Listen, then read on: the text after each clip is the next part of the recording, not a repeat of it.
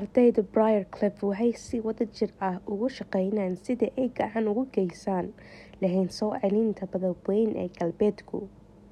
Iowa dib ugu soo noqon lahayd deegaankeeda asalka ahaa.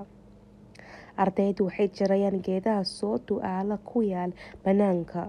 Waxay khubarada sheegeen in geedahaasi ay sababi karaan in cawska dhinto ee ku saaran noocyada buulka ee dhulka.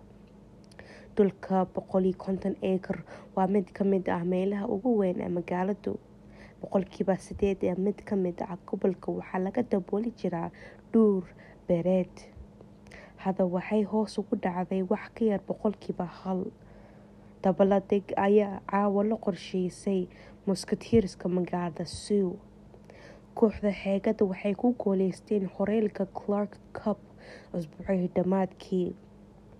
Waxay garaaceen Madison Capital habeenkii Sabtida waqtiga dheeraadka ah.